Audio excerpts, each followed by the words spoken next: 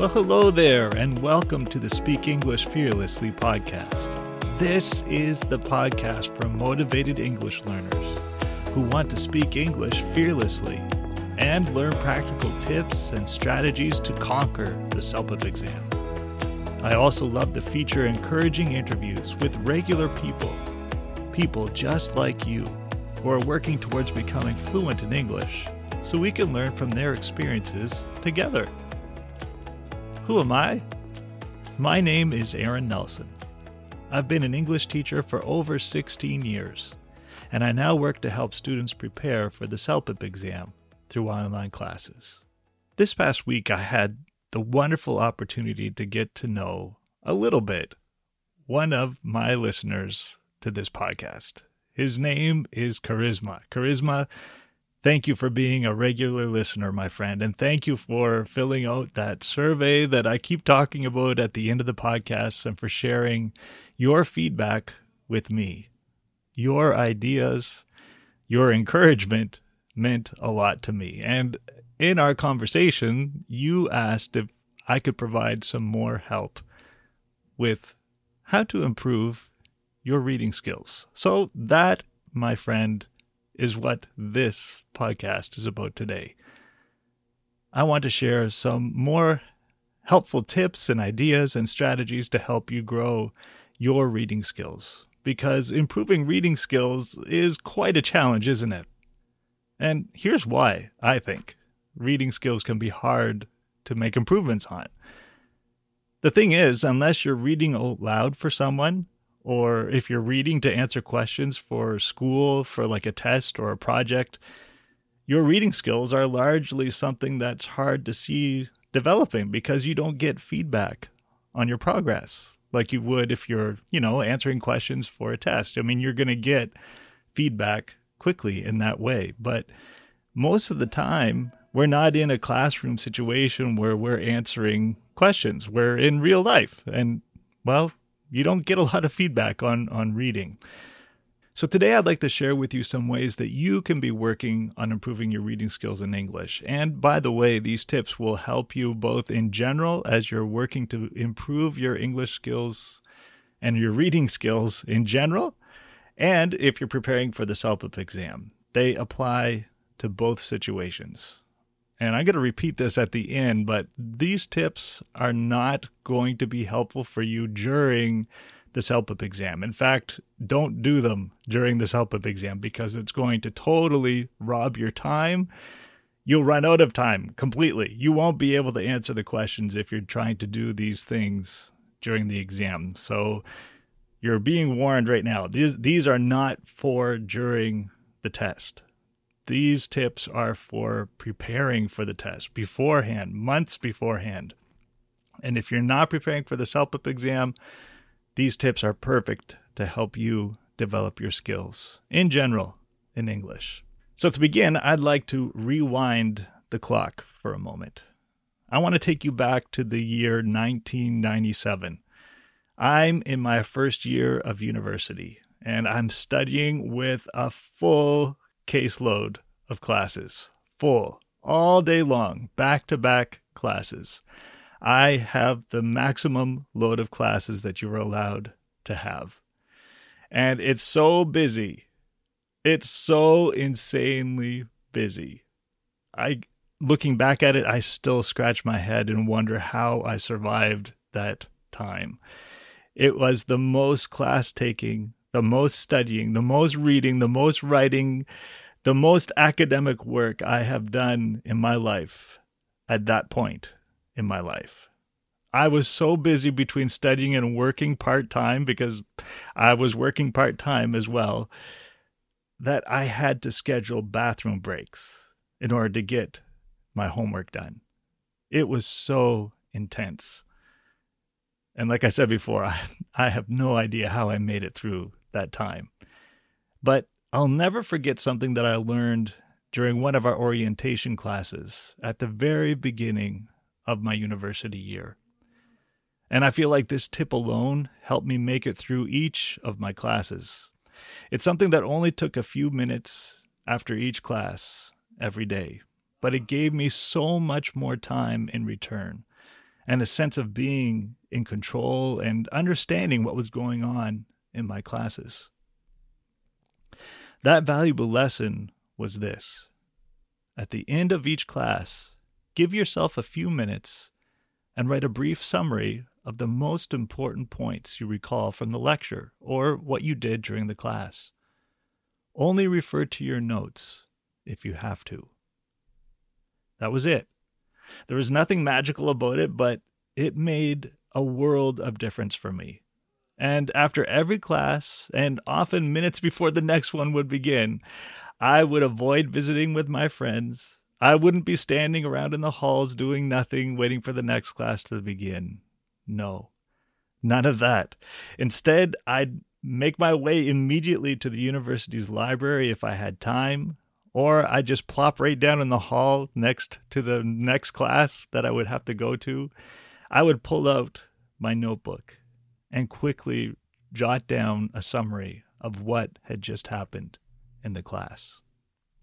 If there were things that I know I wasn't understanding, I'd write those questions down.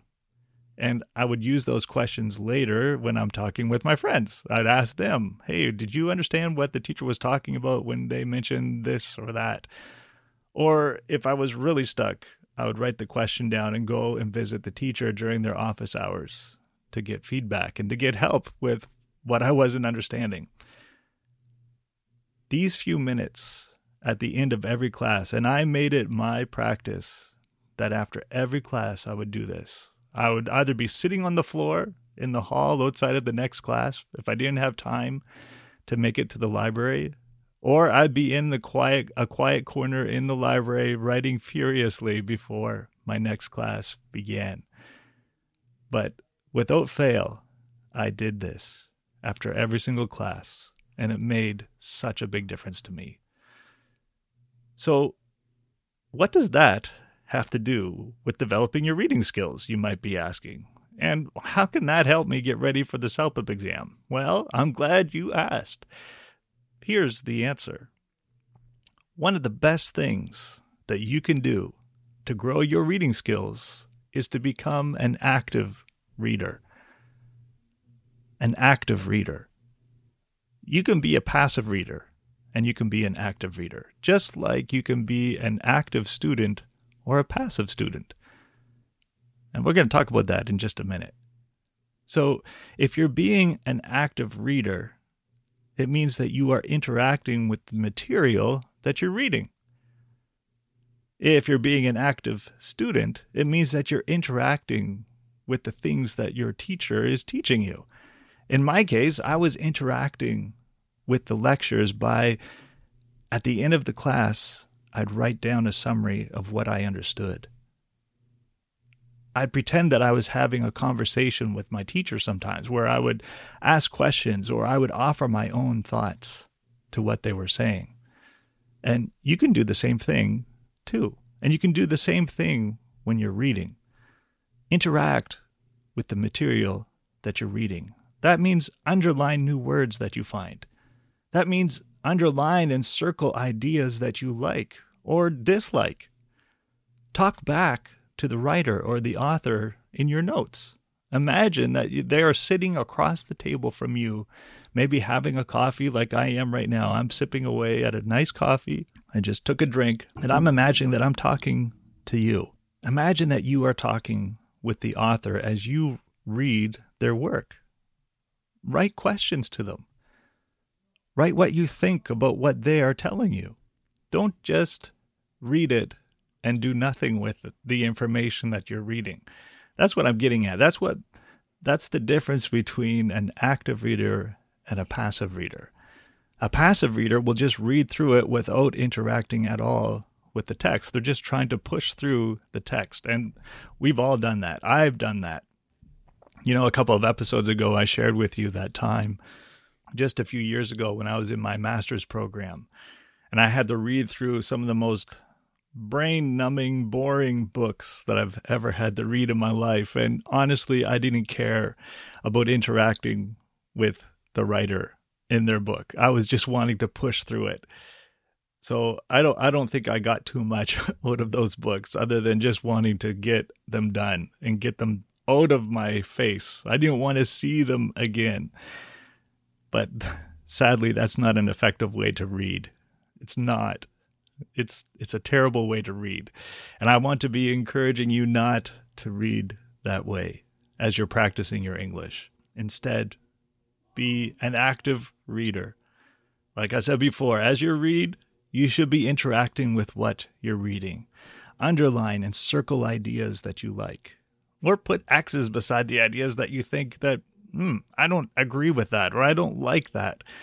And then think about why. Why do you like it? Why do you dislike it? Maybe write those ideas down in your notes. And as I mentioned before, be underlining new words that you find, because you will be finding words that you have no idea what they mean. Maybe the context of the sentence or the paragraph will help you figure out what the word is kind of wanting to say, and that's a good thing. I hope that happens to you a lot, but as you're going along, you will be finding words that you don't know what they mean. You should be taking note of them. And finally, this is related to my story today. At the end of each section, like if you're reading a long article, usually those articles or those texts are broken up into sections with, a bold header or a title section, and then there's several blocks of text. At the end of each section, if it's a longer one, or at the end of each chapter, take a moment and write a brief summary of what you just read.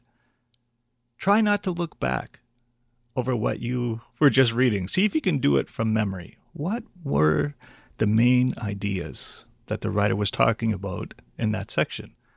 Write it down. What were the most important ideas that you liked in that section? Or what were the ideas that you were like scratching your head and thinking, I have no clue what he's trying to tell me? Write those down too. But see if you can create or recreate in your own words what the author was talking about in that section. That's a great way to summarize a chapter or a section. If you notice that the section is really hard, like you can't even write the summary very well because it was just too difficult, go back and reread it. Pay special attention to the parts that were more difficult for you. Maybe there were a lot of new words in that section which made it hard for you to understand. And maybe the context didn't do a very good job of helping you to figure out what those new words meant. That's okay. Don't be discouraged by this. Remember, this is practicing in the long term. You're hopefully not trying to use this strategy or this skill to get you ready for the CELPIP exam next week or next month, because that's not going to work. Remember in the previous episode, last week, I believe, we were talking about some of the mistakes that CELPIP preparation students make when they're preparing for the CELPIP exam. One of them is not giving themselves enough time. You need more time than you think. So yeah, this is something that you should be doing way before you have to write the CELPIP exam. This should be part of your regular, everyday practice as you prepare, as you develop your skills in English. Where was I? Oh yeah, so if you find a section that is really hard for you, if you're struggling to even write a short summary of what you just read, that's an indicator to you that you need to go back and spend some time in that section. Look for new words. That's what I was talking about before I got thirsty and had to take a drink. Find those words that were creating those holes in what the author was saying, and you couldn't quite figure out what the text was about because the words were getting in the way. Pull out your dictionary and start doing some detective work around it. Maybe finding out what those words mean will help you to piece together what the author is talking about. And if not, if the words aren't the thing that's in the way, if it's just the general ideas and concepts, maybe put a star beside that paragraph or a giant question mark in the margin. And then bring it, if you're working with a teacher or if you have friends who are more advanced in English than you, bring it to them and start talking about it. Ask them if they could explain it to you so that you will figure it out, so that you'll be able to understand what's going on. And again, don't feel discouraged when this happens, because it probably will happen. Don't see it as, I'm so stupid. Or don't see it as, oh, I'm never going to get better in English. Don't listen to that negative self-talk, because it's not true. Instead, see it as an opportunity for you to learn and to grow. By taking that section that you're really struggling with and bringing it to someone that you trust, like a teacher or a friend who's more advanced in English than you, this is going to be a great way for you to grow and expand your English skills. It just is. And maybe you're going to have to keep looking in order to find the answer. And that's okay. Maybe your friends might not be able to answer what you're looking for, but keep looking. Keep trying to find someone who can help you out with this. I can remember the times in my university days, for example, when an idea wasn't connecting with me and I went to the teacher at the end, like during their office hours. I would go in with their notes and I would ask them, okay, what is this all about?